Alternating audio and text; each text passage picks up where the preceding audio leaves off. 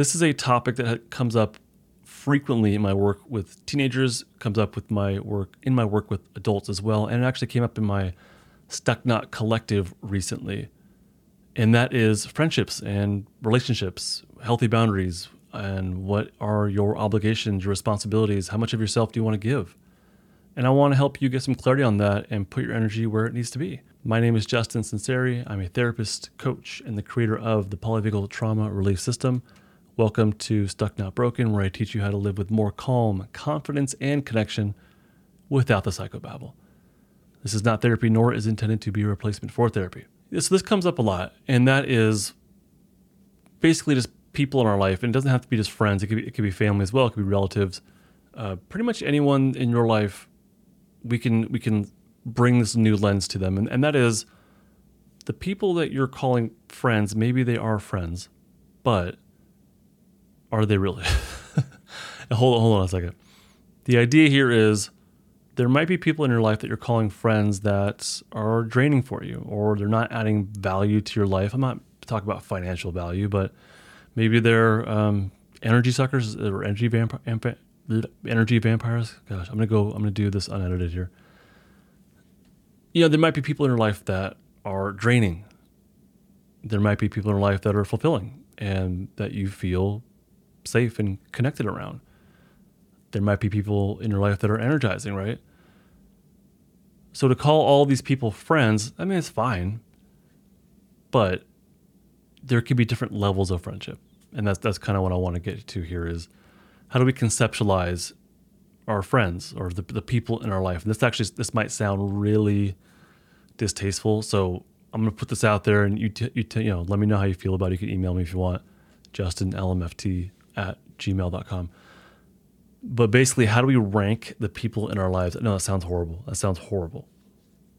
But how do we put it this way? How do we rank how much energy we give to people in our life? How about that? Is that better? Or how do we categorize the relationships that we have and where the people in our life fit into these relationships? So the way I typically break things down is we have friends, or actually we have best friends maybe, the people that are closest to us. And I think even as adults, we could have best friends. So the people that are closest to us, and that's like maybe one or two people. That might be your spouse. And if it is, good for you. There you go. So the people that are closest to us, that are our best friends, and then after that would be the people that are friends, that are close, but not that like core, of the person, the people that are like, they help fulfill you as an individual, like your spouse or your best friend. So the next level might be friends. We spend time together. We share some level of emotional connection, pretty good amount probably. And you can't imagine your life without them. But these might also be people that as you get older, you kind of drift away from. But they are your friends still in the present moment. And then maybe there's a level below that of acquaintances. And these are people that you chit chat with at work, maybe hang out for lunch, maybe share some personal stuff. But for the most part, it's professional or it's friendly, but you can live without them. You'll be okay without them.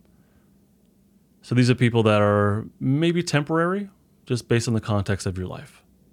These aren't people you're going to put energy into seeing outside of work or outside of school, maybe. You just say hi and chit chat.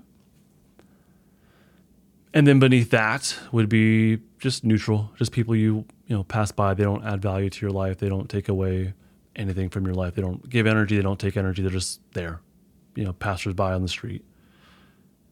And then the below that would be people that are actually might be harmful or toxic to you. And I know nowadays everybody's narcissistic. I know, I get it. So maybe we'll put them here. But these are people in your life that are, they are an active hindrance to your life, to how you feel about yourself.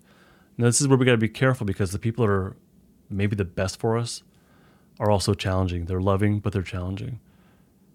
So you'll have to just discern, is this my spouse who loves the heck out of me and they're challenging me? Or is this someone who's a life suck and they are draining me for their own fulfillment maybe? regardless of the motivation of that person, check in with how you feel around them, and be honest with yourself. You could also be honest with yourself and say that you have friends that you love the heck out of and they're good for you and you're good for them. But you kind of just don't want to hang out with them today because you just can't. You're done. You're just done for the day. You're checked out. Maybe the morning was too much. That doesn't mean they're, passersby in your life. That just means that you don't have anything left to give, but they're still your friends. That's different than someone who you dread being around and maybe drains you of your energy. One of my clients, he was a high schooler. He called it his 6 rings of friendship. And I think he had I'm not sure how many I gave you. I might have given you 5, but he had 6. And he called them the 6 rings of friendship. I think it has something to do with Lord of the Rings.